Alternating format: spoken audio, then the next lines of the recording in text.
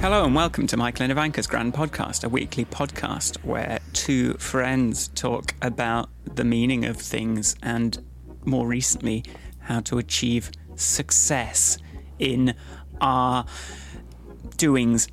My name's Michael Forrest. I'm Ivanka Magic. This week we're going to talk about, in episode 3 of How to Get Shit Done, I want to talk about how to get people to help you. Help you with what? Dunno. Just do stuff. What do you mean? Say I've got some work that needs doing. Say I want a graphic designer to do something. That's one thing. Say you want to get a record deal. You want a record company to help you. Or say you want to go and pick up some litter or something. That's the sort of thing you probably do. And you wanted people to help you with that.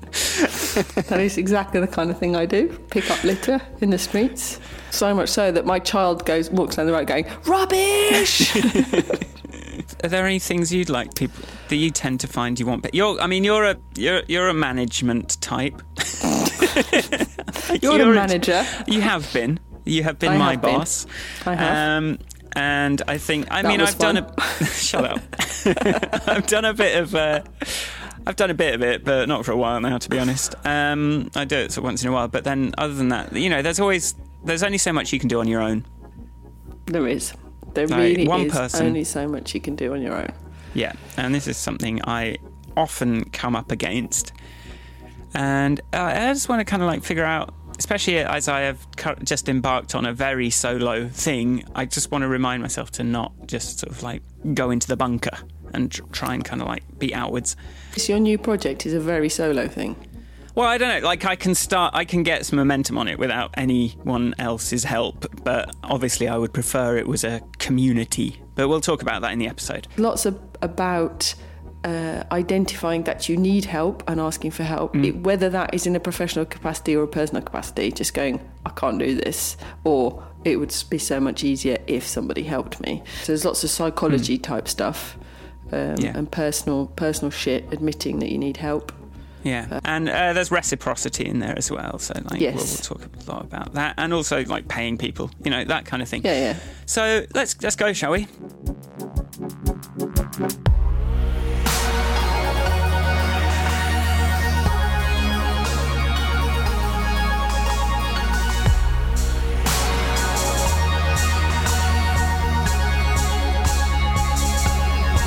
How's it going, Ivanka? You are in Croatia. And hence slightly more echoey. I am in Croatia and I am echoey. I'm good. It took me a day or two to recover from my epic van journey. It's a bit harder in winter because the days are shorter. The child is also now big enough to sit in the front of the car and by sort of mid-afternoon go, "Mummy, Daddy, what are we doing?" As she sort of goes stir-crazily insane. God. In an angry way, it's quite funny. This is a new development because she's not angry, she's not crying, she's simply going, "Ah!" Well, be grateful that there aren't 7 of them in the back of your car as you drive across Europe. For at least, we used to do it. It was like a day of driving each way, but and before there was any such thing as a smartphone playing videos in the back seat, that's for damn sure. We don't do that in our car. We have music though. You don't do it yet. I don't know. I think she'd get car sick, to be honest with you. Once more visited the capital. And now collected my bits of paper that I deposited there last time. So I'm now my hyphen has been corrected. Woohoo! And so, yes. Listen back to episode number 40-something. Anyway, 40-something for why Ivanka had to do that. Just listen to the whole back catalogue to find out. And then I went to the local registrar. I've got my spelling on my citizenship papers corrected. I can now register my marriage, register my child, all these other things. The local registrar was incredibly helpful. I'm always so shocked when Croatian administrators are really helpful. It's like, what? So you're not going to make this really difficult for me? But why? What's wrong? What have I done? So that was good. And now we're in our house. It's lovely and the weather's nice and sunny. It's still winter. But when it's not raining, it's bright blue skies, which is always nice. And so, shortest day of the year, isn't it? Is it? Oh yeah, that's today. I presume it's everywhere. I don't know. Well, everywhere on this... On the northern hemisphere. Longitude or whatever. Latitude. Which one's I suppose. Let's have your week. Let's have your week. Let's be having your week, Michael. This week has been all right. Been doing a bit of work, and my video from last week didn't go quite as well as the last one, which I'm surprised because I thought it was really good with the alien. But my previous one got featured in my favourite source of kind of nerdy stuff, that Hacker newsletter. So it was just down under like number 4 under watch, which is I always watch all the videos in there because there's always amazing stuff in there. And like number 1 in there was like 10 times faster 3D printer invented. You know, it's like that caliber of stuff. And then number 4 is my little Euromechanical modular sequencer thing. Did you get a stat spike? Not particularly. I don't know. Like, there's like 58,000 subscribers to that, and then on Hacker News. So Hacker News is a website. It's like Reddit, but even more, like, much more nerdy. It's just for sort of programmers. Where I can't be bothered to read, but sometimes I post something on there. But it immediately like disappears off, and you're like, okay, never mind. And then it wasn't until I saw that I saw that there'd been discussions around it, and so I went back and saw what people had been talking about. I was like, hey! Yay. So that was excellent. It's excellent. And the other thing is, I talked last week about the mission that I wanted to start. So Saturday evening, I was talking to Sharon. I had this idea about cryptocurrency and taxes. And I started talking about it. And then I thought, I'm just going to sit down and write this into a quick video script because I'm sort of in that routine now with the YouTube videos. It kind of came quite easily. And I just kind of like, recorded the voiceover and started into an animation this week. So I've been working quite hard on this. And I thought I've got a few more ideas like this. So like, what if we did get rid of what if we had AI and a set of values instead of the legal system? What if we abolished private education so that rich people had to make the public schools nice? Yeah. What if we did something like that? That was an idea that came out of the Think Nation thing. One of the students just kind of came out with this thing, and it didn't make it into the presentation. Although I thought she should have thrown it in as an offhand joke, but it didn't quite make it into the final presentation. But I just thought it was a really interesting thought. I wonder how much of private education is to do with good education, how much of it is just to create a little secret club of people. Well, there's a secret club, and then there's it seems to embed a certain intense sense of entitlement and infallibility that seems to really help kind of brush over a lot of mediocrity. You can, even the mediocre students get both the massively overinflated self-confidence and the network of, other people like that. They still, even the kind of not that bright ones, do well. Yeah, I see. But anyway, it's an interesting idea, abolishing private education. And I thought I might do a video on like how if I came to this state as a code base, I'd be like, and how I would sort of like refactor it and kind of what you'd do if this was software. And then the idea being that this is about creating a kind of a channel where we have little videos like this to basically do a bit of blue sky thinking over what if we weren't constrained by where we are now. What sort of things would you do if you could start again? And the working title is Blank State, but I just checked on Facebook and there's a couple of other people using that for things. It's just basically to get kind of like transcend this whole Brexit, no Brexit, Trump, no Trump, and just like what do we want to have? Opening up those discussions so that we can start, and it all connects into kind of helping people vote better. And think about what the state actually needs to supply, just given where we are technologically, and in terms of not wanting to leave anyone behind, and we're in a place where it seems to be going that way, that a lot of people are being left behind. So basically, a channel where we do that. So, and it just means I can do it's something I've got a lot of thoughts on. I can kind of turn around a little video in not too much time, but I'd also quite like to get you to voice over some and like talk about some things, and just kind of like it would be a channel that isn't about me for a change. It would be a channel that is about some ideas that would invite discussion and just get people kind of thinking a bit less about this kind of like us and them, their thing, and try and get people thinking about a vision of what it could be. And when we all know that a bit of blue sky thinking can often yield some very practical ideas if you just kind of go with it. The thing that would do, I think, would be elevate the discussion about some of this base politics stuff at the moment. I don't think I said this on podcast, but there'd been in the extended family, there'd been a conversation about Brexit, and there's some very pro-Brexit ideas that were coming from very immediate, short-term and not connected to the EU or Brexit ideas, like a change in pension age for women, for example. And going back to the conversation we've had repeatedly, which is how hard it is to talk to somebody with whom you disagree so fundamentally, especially when they bring it to a point of minuscule fact that actually isn't a fact. But if you say, okay, all right then, what should it look, actually elevating it sounds like a way to reopen the discussion away from, I think we'd all like the same thing. I think we'd all like to be looked after by, I think we'd all it. And obviously, people might get defensive of the sort of competition and feel like that if they're working harder, they should get more. But there's no reason to say you can't have that. But the other one was like universal basic income. Let's sort of do something on that. And just all these ideas that you kind of shut yourself off from imagining, because it's like, well, we can't just throw everything away and start again. But this way we could talk about it in the UK, in America, and point at Estonia and sort of places like that are trying something different, are using the technology more effectively.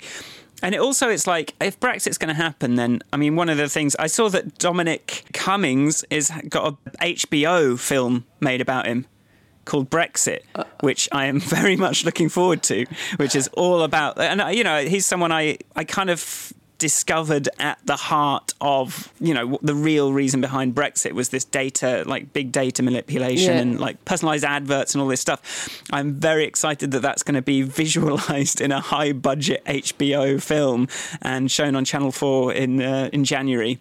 Obviously, there's some people kind of unhappy about that, but it looks like they're even showing like some of these adverts that were being shown to people look like. Amazing. Because I just don't have that in my brain, and I want it in my brain. So played by Benedict Cumberbatch with a sort of receding hairline. Yeah.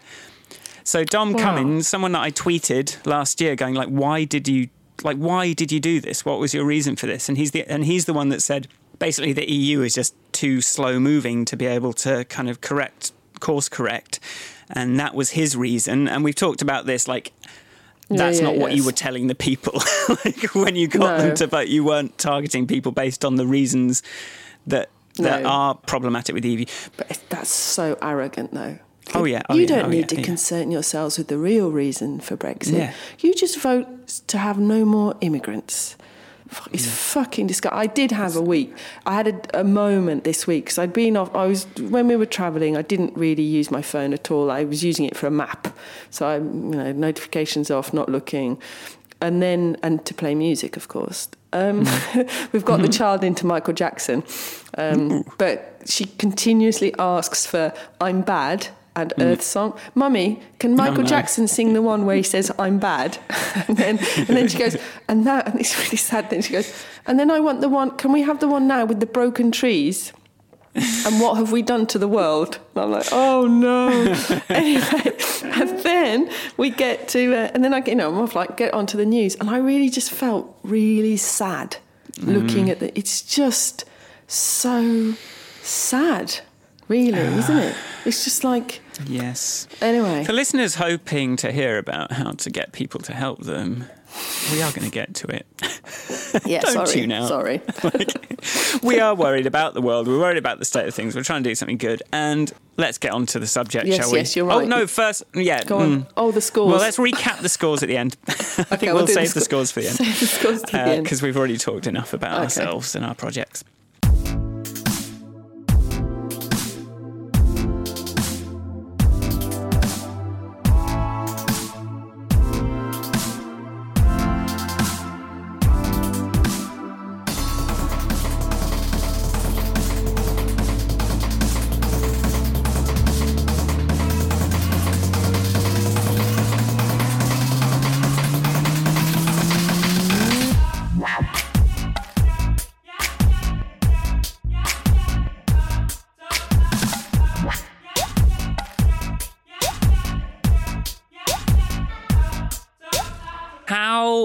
How to get people to help you.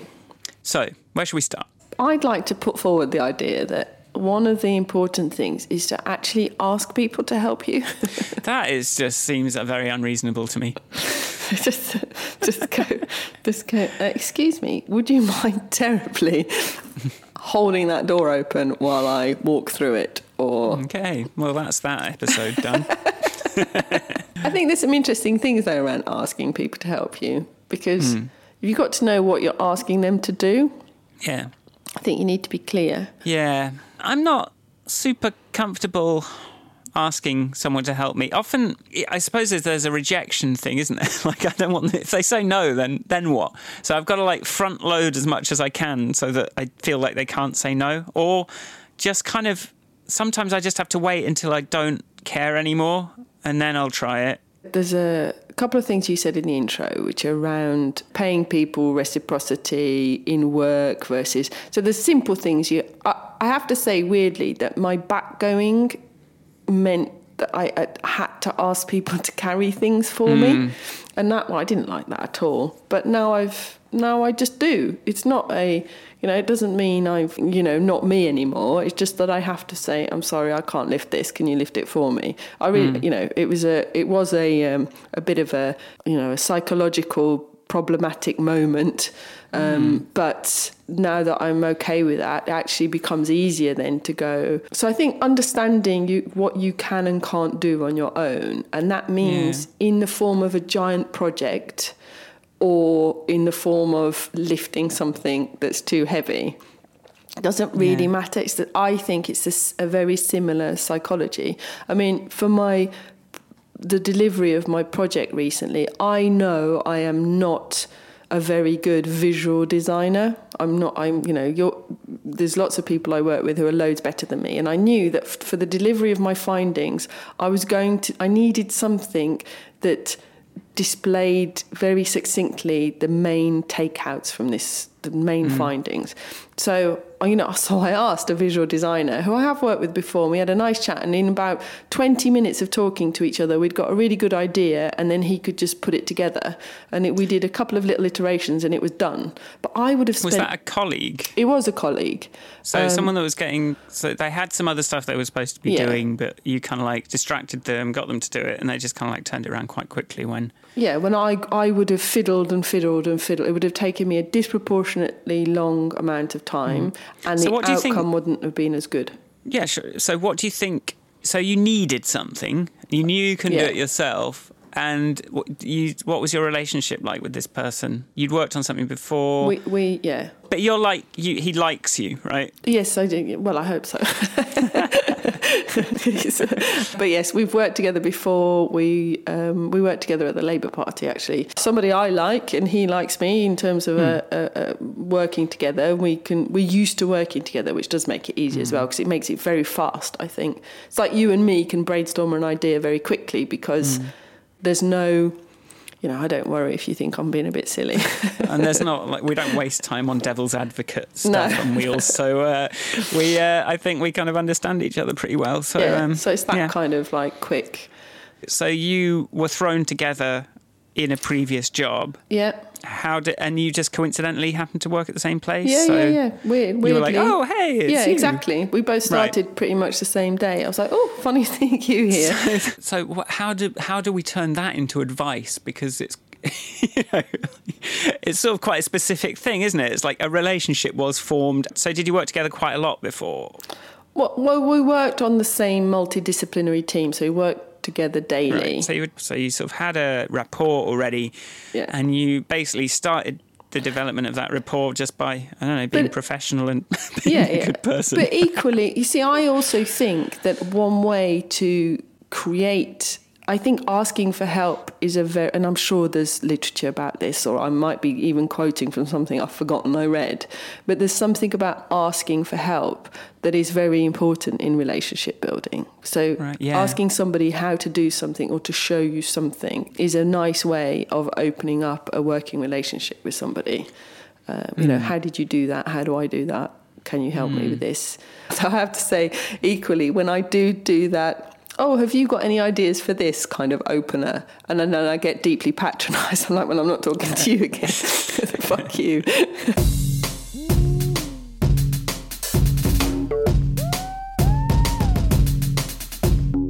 I tend to be pretty self-sufficient in life. If I don't know how to do something, I'll learn how to do it. I kind of pride myself on having a lot of different skills that I've, sunk time into developing over the years. One thing was, so in 2014, I moved to Berlin on my own, more or less. So I was just in this city on my own, language I didn't speak, and I needed help. Right. So, and it started off, I was sort of looking for gigs and things, and it meant that I found myself in a bar.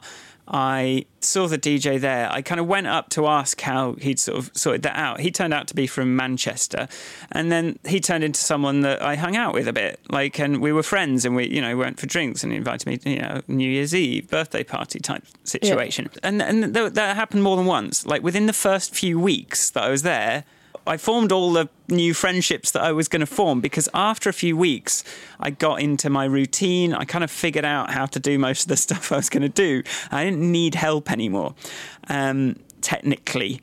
If I was then going to ask for help, it was going to be in a sort of contrived, I'm doing this because I want to be friends more than because I actually need it now. And there's something about needing help that I sort of lament the loss of, in a way.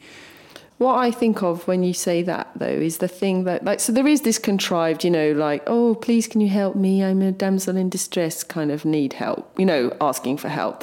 But then there is simply, that how would you do this question, which is still asking for help and asking for giving somebody the opportunity to give you their opinion, but without saying, look, I don't know how to do this. It's more, is there a different way, or how would you approach it? Because there's different ways of asking questions, aren't there? So yes. And I think one of the things I learnt in open source land, and I think we learnt a bit of this from David Siegel as well, is that whole being very specific about what you're asking for help on. Yeah, once you know exactly what you need help with, or what you think there's room for you to learn, then I think it's easier to ask for the input. So define tasks is a part of this, and it is a different skill. It's one that I feel like if I just sorted my life out and stopped just jumping in and starting a task, if I kind of spent more time defining what the tasks needed to be up the front with when I was going to start something, then I'd have something that I could give to someone else, that I could ask someone for help with. But when my thing is I'm just doing everything on my own. I just okay, here's what I'm going to do. And then at some point there might be a task list, but actually explaining, because some of these things are quite complex and specific, and you have something, there's this micromanagement thing that you got to watch out for. You have to sort of describe a task in a general enough way that someone can take ownership of it and do it their way. Or if it is quite specific, like writing out what I want is often kind of quite similar to just doing it myself. Yeah, it's very hard. The fact is, Michael, that you are a very capable person. That makes that's a strength, weirdly, but also kind of a weakness, because it is probably, in most cases, faster for you to do it yourself. The problem is that there's only so many hours in the day, and that's not a scalable solution. No. One of the things because you did bring up my management experience, one of the things I think is really important is to understand what other people are trying to achieve in their life. Yes. So, for example, if somebody wants more experience of coaching a colleague, give them a task that will be best achieved by coaching a colleague. If you've got somebody who really wants to, get better at running meetings, give them a job, you know what I mean? Find out what it is that they think their weaknesses are, or agree with them. I mean, as a manager person, you often have you often have an idea of what somebody's weaknesses are, what they should be developing, or what would help them to develop. Well, and it doesn't have to just be weaknesses. It's their goals. It's what they want. Goals. I've heard this advice being given. Like, if you want someone to help you, you've got to align with their goals in life. Yeah. Otherwise, because as soon as someone's like, oh, and then that will help me learn this programming language or whatever, then they're looking for something, a way of doing that. So you'll get a positive. Definitely. I mean, my starting point in that was about what people want to achieve and what their goals are. But the same applies to their strengths as well and weaknesses, which is to say, look, I really think it would help you if you got better at speaking in public. Let's find you some opportunities to speak in public. Let's go to more, whatever. Even bigger meetings are an opportunity to speak in public or speak up. So I think that, I did actually do, I think it was some sort of weird HR training about 15 years ago, or sales training or something. Anyway, this guy was doing the presentation about the fact that really the way to keep employees was to help them tie their life goals to your company goals. And if the two align, then you'd likely have somebody who's incredibly loyal. What do you think is better? Get someone that has proven experience in something to help you do something and you have to pay them too much, or get someone that's you can see is smart and eager to learn, who really wants to learn to do that, get them to do it. They'll put way too much effort into it. They may need a bit more kind of direction to get the final thing right, but they'll be cheaper. I mean, I'm saying cheaper, but I also mean, in whatever terms, they will be more enthusiastic about doing it for you. But I'm using cheaper as a shorthand for if you did just pay someone. Like, what's your rule? There's a big it depends flying on top of that, really, isn't there? There's I'm thinking of various situations and people. Sometimes it's really nice to just have somebody who's really good at something to say, can you do me one of these, please? And it's going to require minimum involvement from you, and you're just going to get it done. And sometimes you're like, no, I'm willing to, let's do this together. I'll help you. I'm thinking of, I don't know, like things you can outsource, like making a little animation. Yeah. Sometimes you can write a good brief, boom, and it actually works out cheaper. Because even though somebody's day rate's really high, they've been doing it for 25 years, and they can just, do what you need. Yeah. And then sometimes, and cheap is money plus time, I think. Yeah. And then sometimes you have somebody really keen and you've misread the keenness. They're really eager to learn a thing and it's just not for them. Yeah. And then you're like... I was going to talk about that, like hiring people. And we've both had the experience of like getting it wrong. I mean, everyone's has value, but like I think I do remember us going, that was, I think we both kind of like slightly misinterpreted something. Yeah. But what I was just going to say about if you are going to get the enthusiastic person that wants to learn the skill, I feel like you have to foresee a bit of a longer term relationship with them. Yeah. Because if you're sort of developing them, and so it's a bit annoying when you kind of develop someone and then they go. It's like, well, shit. I've invested all this time and energy. That's what made me quit LBI, because I just was developing all these people, and then the LBI politics were just kind of like pushing them out, and I was like, what am I supposed to do here? Like, what am I doing? Like, I'm just working on people. Incubating and then releasing these people. It's like, and then I just have to do it again. It's like, what am I doing here? Yeah, I mean, because you can't. I think it's nice to have really smart people that are inexperienced, but then sometimes that can be quite tiring. Yes. Because you do have to be on it, and it's not, you've got to take the responsibility for the output. I think that's my view. If you're taking somebody less experienced who's costing you less money, you've got to be, even though you're on the face of it really giving them all the responsibility, as the manager person who's made that choice, you've got to take responsibility ultimately for the output, because they're not it's not fair for them to. They're not getting paid to take responsibility. They're getting paid to be the junior and learn stuff. So I think that's that was a bit of advice I'd had, was because I was I contract, and then I can find myself frustrated with the work someone else in the team is doing, and I keep having to kind of firefight and kind of work around. The advice I was given that was very useful was like, well, it's responsibility lies with authority. And so if you don't have authority, how can you be responsible for something else? Yeah. So, and then that was what then let me go, okay, I could talk to the person that does have authority, kind of tell them that this is something that I kind of need them to figure out, make my case, and then not try and solve it myself, because I can't really get any change to happen because I'm not part of that kind of authority hierarchy in the right way to be responsible. Because I've always had, I think, my relationship with responsibility has always been quite, I don't know, overwrought. Well, I think it's in that sort of that sort of scenario that you're talking about, when I'm doing a job, and this definitely came up when I was your manager. It's like this whole taking responsibility for things over which you have no authority can be really stressful. Yeah, no, it's horrible. It's a really unpleasant feeling. You're like, this is my fault if it all goes wrong. But it's not your fault because you can't assign the resource. You don't have the authority to have the response, and it's horrible, really, really stressful. Mm. So I think it is quite a that bit of understanding, I suppose, in a way. So maybe the realization, that I've only recently, I had to have it explained to me. I was like, oh yeah, that's why I'm kind of stressed. It's because I'm trying to take responsibility for something I don't have authority over.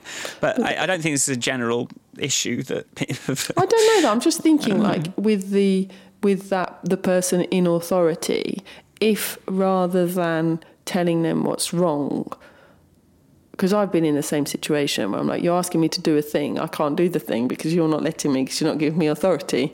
So that whole, perhaps asking for help might be a way around the person with authority, or a way to get them on board. Yeah, instead of going, this is wrong. I mean, I have found this approach effective in the past. It's like, okay, it was your job to print out these 20,000 letters to release this scheme. You haven't done it. The scheme can't get released unless it gets done. So I guess I'm doing it. And right, and then where are we going to get printer cartridges to print 20,000 letters? I did this in 2001, like in one of my first jobs. Like we had to launch this housing allocation scheme, and there was just this kind of like brick wall lazy department that refused to do any, just didn't want to work. They were like permanent council employees. They were just like, oh, it's their job. Okay, that's never getting done. So like I guess it started out like the only way to get stuff done was just to do it yourself. Like at a certain point, sometimes it's the only option. Yeah, that's one of the worst things. Working with people who, I mean, who don't do things. It's like, I've never worked... won't let you do it, won't give up the ownership of it, but also won't do it. Yeah. It's like, that was why my biggest problem with the public sector was like, you get these lifers and they're just not going to do it. You're like, no repercussions.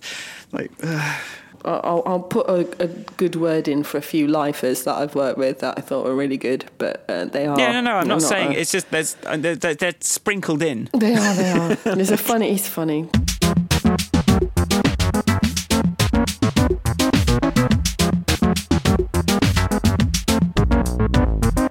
Another important aspect of asking people for help, it's also to inspire them. Inspiration is a really important bit of this. It's so it's quite amusing at the moment. My daughter, she's doing a lot of role play of, I'm the teacher and you must sit there and listen to me and do this. We were in the pub the other week, and she was trying to design a card game that we could all play together. So there are 4 adults, 2 children, and she was like, now everybody must sit down and do this. And she was being really authoritarian. She was like, this is how the game must play. No, it's not your turn.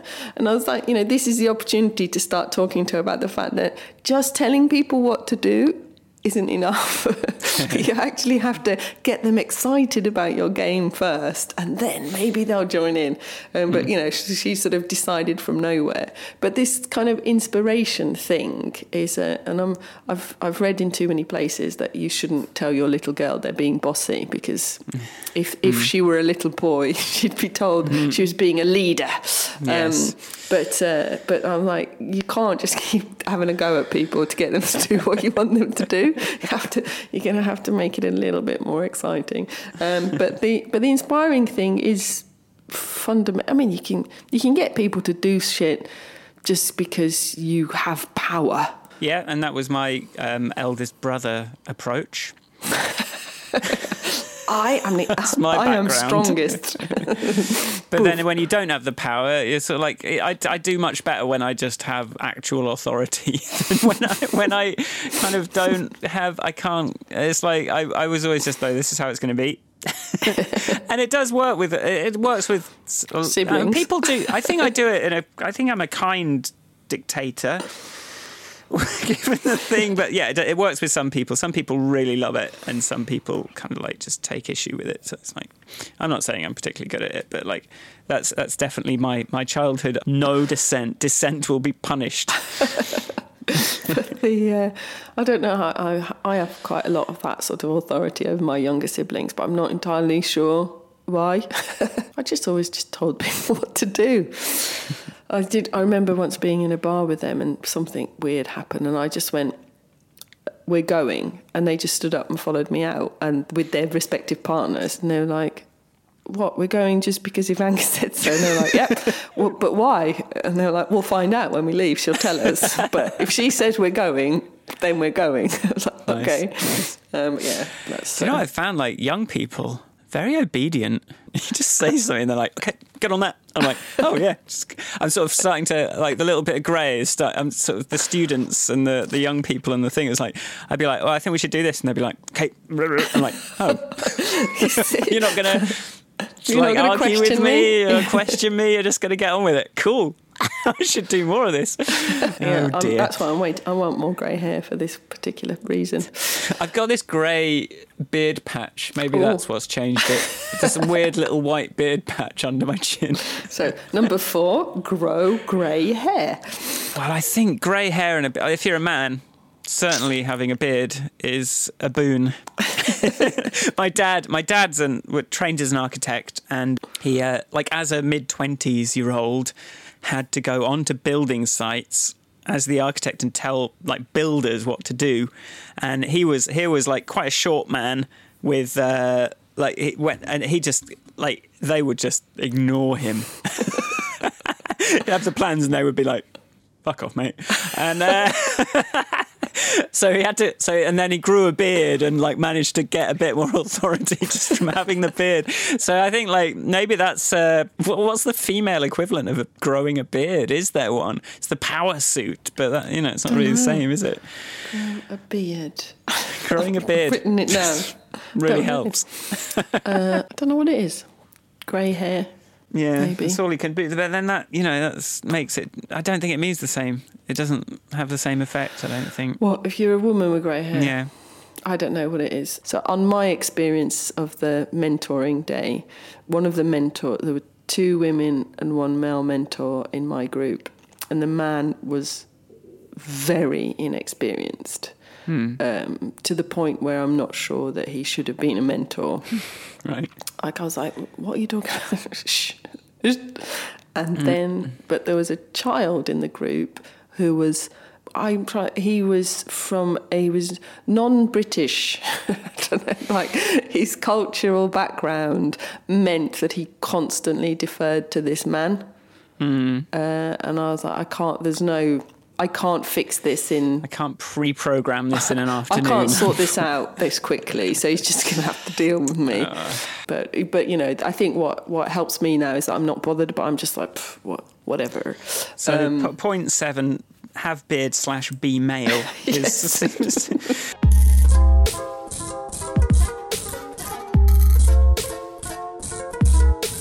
I watched this talk once at South by Southwest, no less.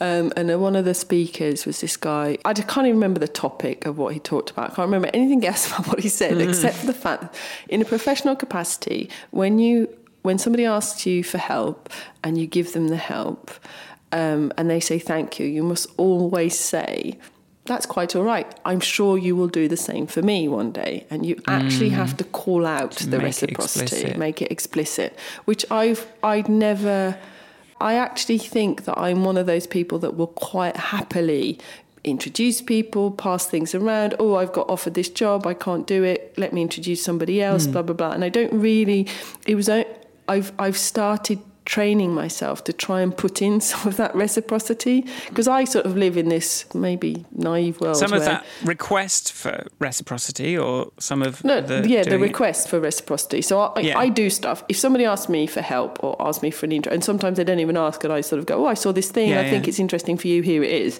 I think that's just who I am. You just do it. Like once I think you're like me in this. I'm the same. It's like if I'm going to do something, I'm just going to do it. Yeah. I'm not doing it. No.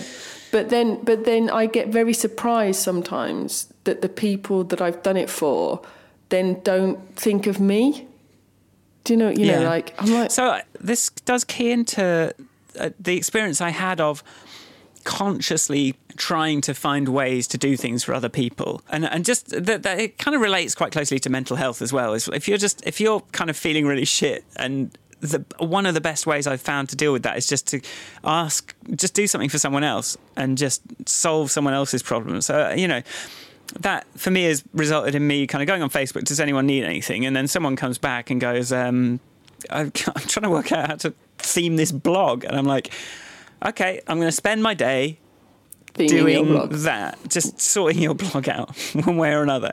And then that has turned into a friendship, and like quite a nice friendship that wasn't there before. There's a sort of a new kind of understanding. But I have noticed that it's always kind of the same people that want help, and most people won't engage with something like that. And then I'll find that they always sort of like want more help. And I'm always kind of the one doing stuff. And it's sort of like, well, this isn't sustainable. What do we do? So I think the people that aren't really thinking about the reciprocity, if I called it out a bit more, but also when asking for help, say, look, if you need anything, does that feel like a trap? There are some people in life that need more help, and some people who are more able to provide it. And I think we go through phases as humans. We go through phases where we kind of need more, and then we go through phases where we're more self-sufficient or more able to give people help. So I think that's sort of like taking it to scorecardy is a bit dangerous, because this guy that was doing the talk was very American, and this is like a very thing that you should do with your emails. But I do think, it doesn't sound needy or like you're counting if you just go, no problem, I'm really happy to do for you. I'm sure there's something you could do for me at some point, or I'm sure if I ever need anything, I'll know who to ask or whatever. I don't think it's hard to throw, though I just struggled to say that. It just sounded weird, didn't it? You do get people, I think, some people who kind of use you. Favour asking machine. There was one person that started just like every day. It was like, can you help me with this? Can you do this? I'm like, Jesus Christ, are you ever gonna? I don't know what. Like, do you not have any concept of reciprocity? Do you not have any concept that like you don't just get stuff?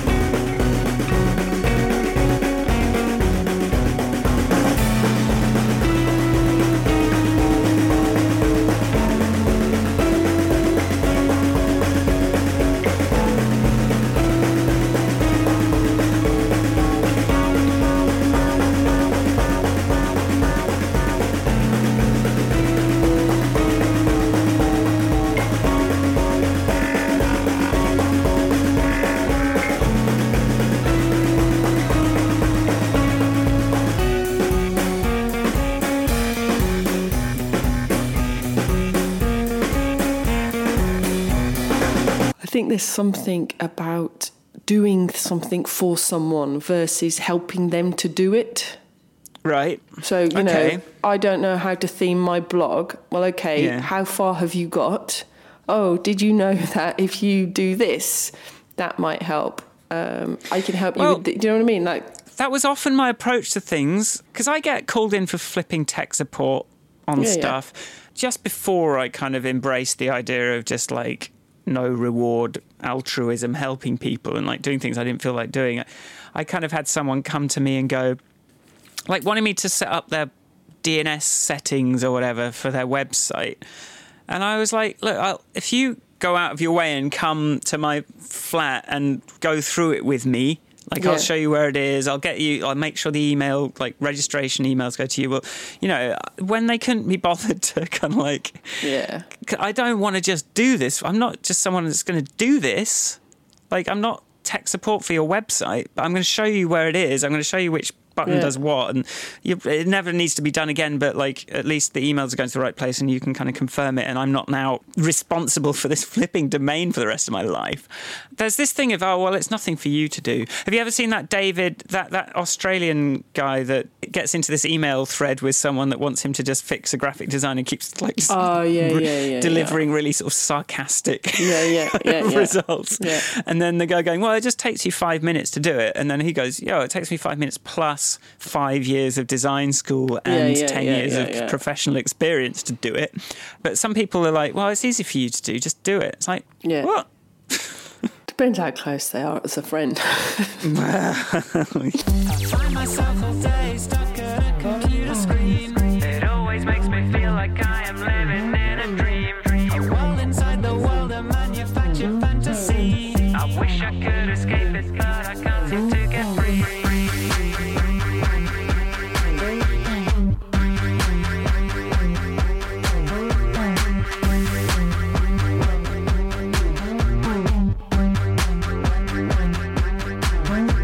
Paying people for help.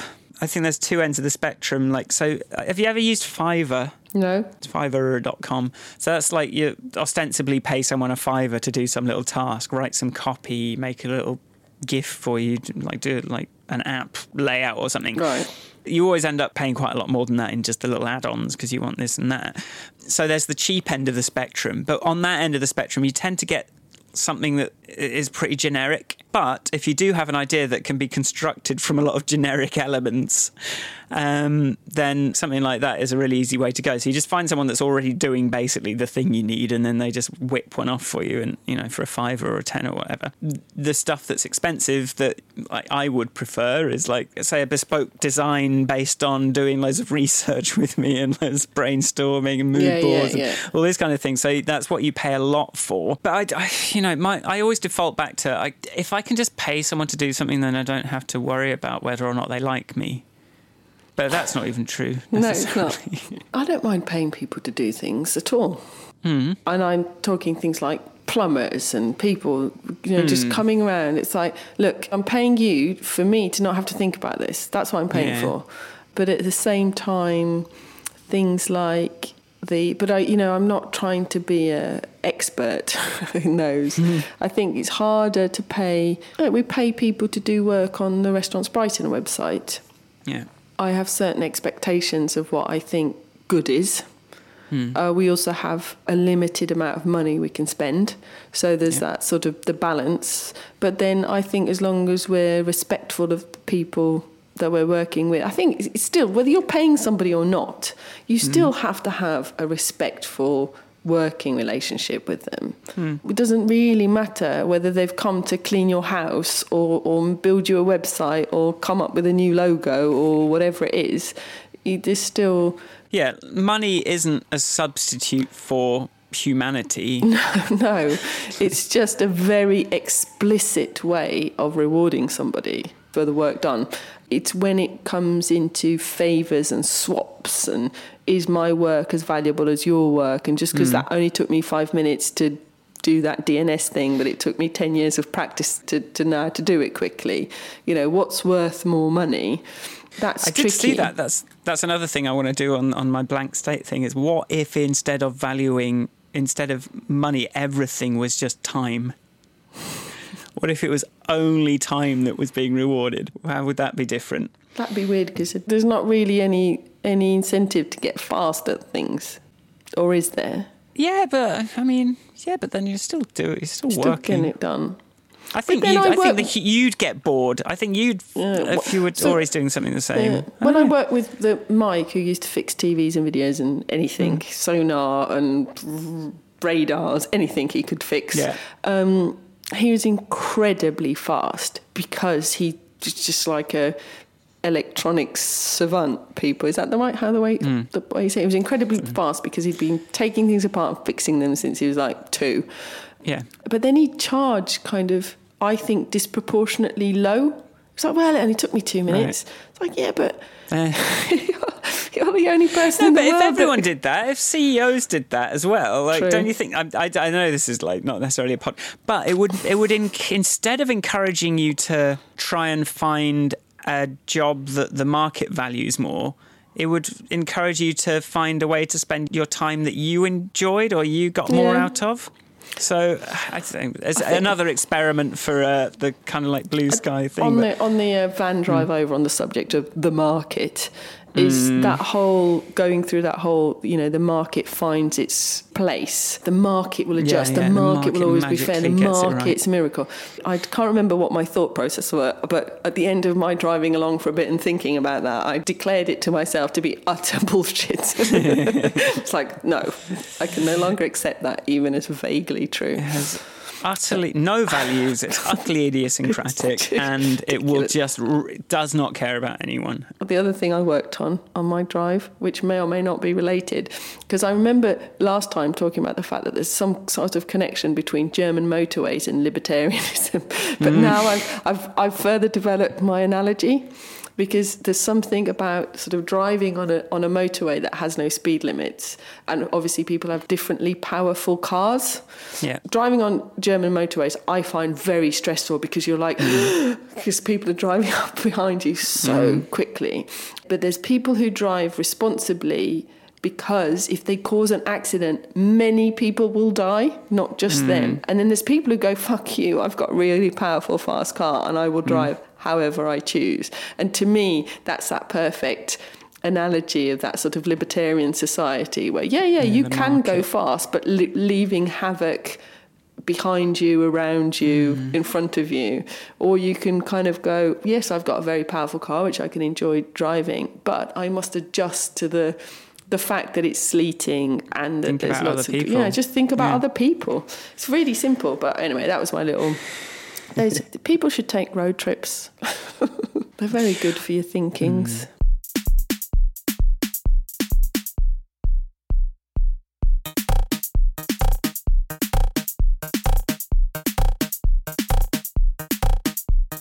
I think the main thing about how to get people to do things for you is to just be a good person. It's one of the rewards of just being good, being professional, being, respectful of people.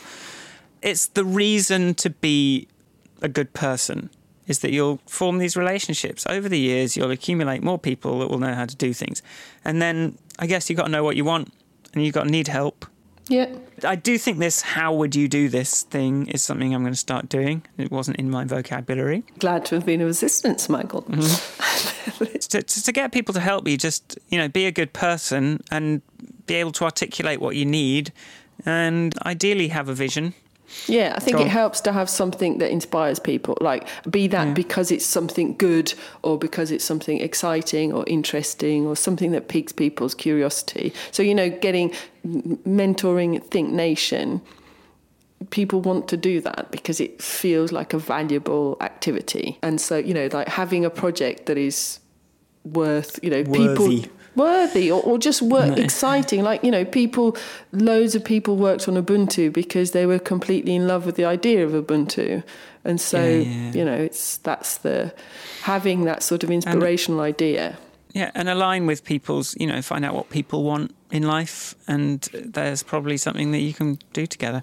Exactly. Also, finally, find young people because they just do what you tell them. It's weird. If you've got a beard. If you've got a beard, and only if.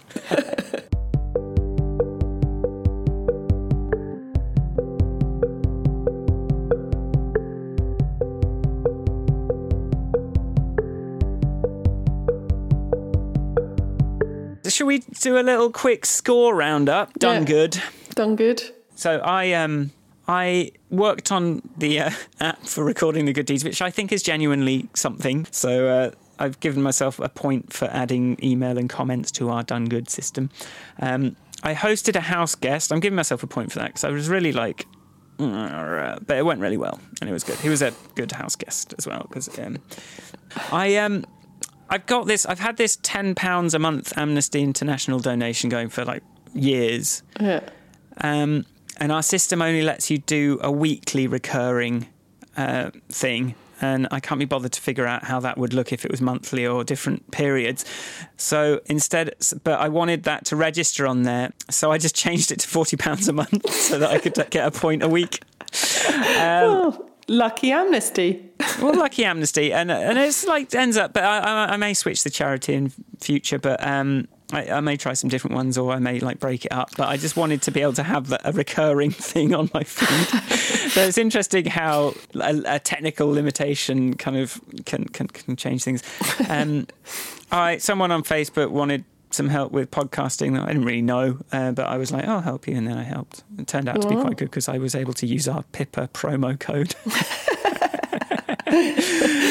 I deducted a point for accepting a plastic bag in a shop. It's the one time I didn't have a bag, but I could have said, don't give me that bag, but then I would have had to shamefully walk with a big bag of popcorn and snacks back to the studio and someone might have seen me.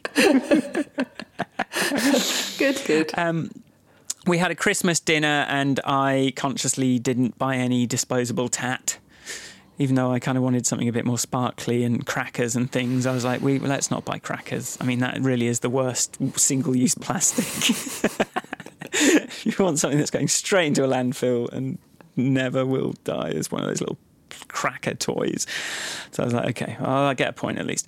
And then I gave myself 3 for, I'd done quite a lot of work on my first video towards my kind of scheme to get people thinking a bit more proactively in blue sky thinking project. So I don't know if you think 3, but I've spent quite a lot of hours on it already, so I don't know what you think about that. Well, I think as a seed to a broader project, I think that's good, because we're going to do more on it, aren't we? Yeah. So, yes. Yeah. So you can have your 3. Thank you. So that gives me 7 overall. Okay. And I've got my Ecotricity, my Ecosia. Shitty search engine. I don't think it's as bad as... Anyway, I have maintained use of it.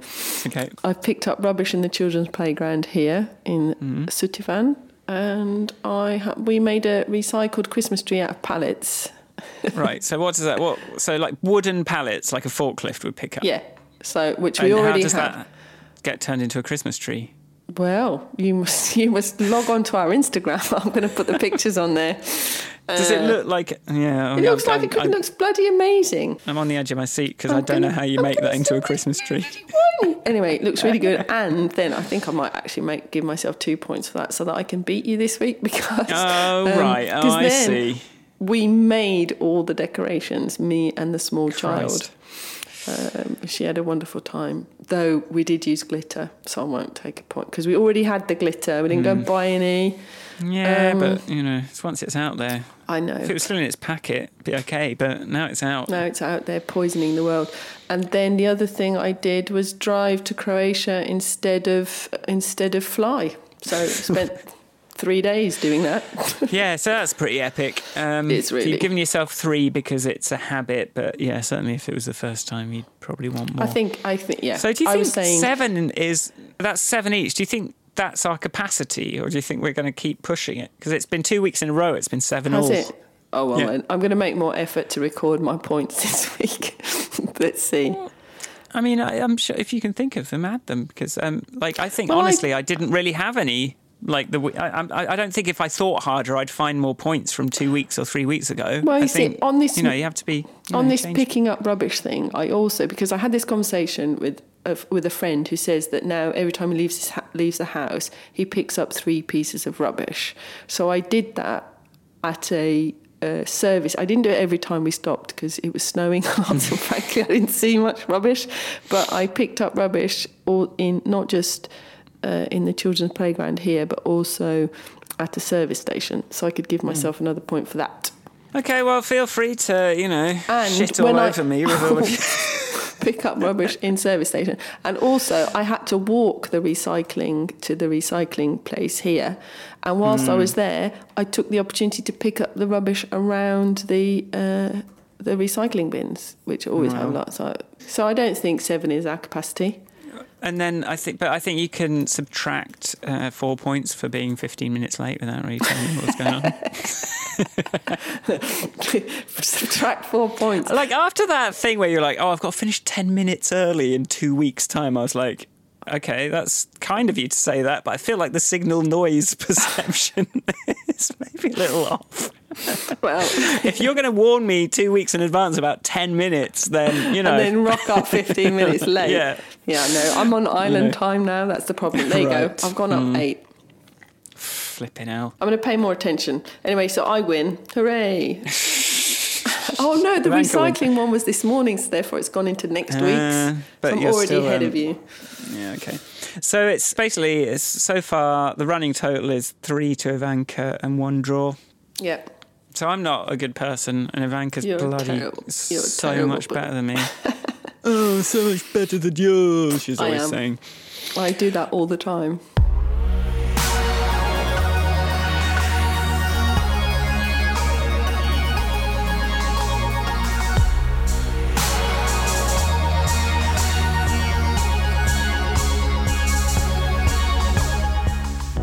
Thanks for listening. If you like the podcast, go to grandpodcast.com, subscribe to it if you're not already subscribed.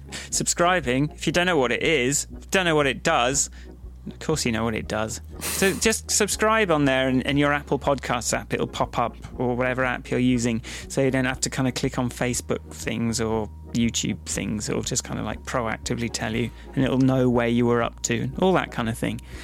Where can people find you, Ivanka? You can find me at Ivanka on Twitter. You can find me at michaelforrestmusic.com, and I've done all the music. What else is there? The other things people can do is that they can go, what would be really kind of you all as a special Christmas present to me and Michael would be to go and write us a review or give us some star ratings on things. Tell one friend to listen to our podcast. That would be really cool. And that would double our listeners. Woo! And there you go. Those are nice things you can do. Nice kind of things. And the final little thing is, we've been talking about this done good, sort of good deed leaderboard thing. Please email us if you're interested in getting involved in that. hello@grandpodcast.com, or for any other reason.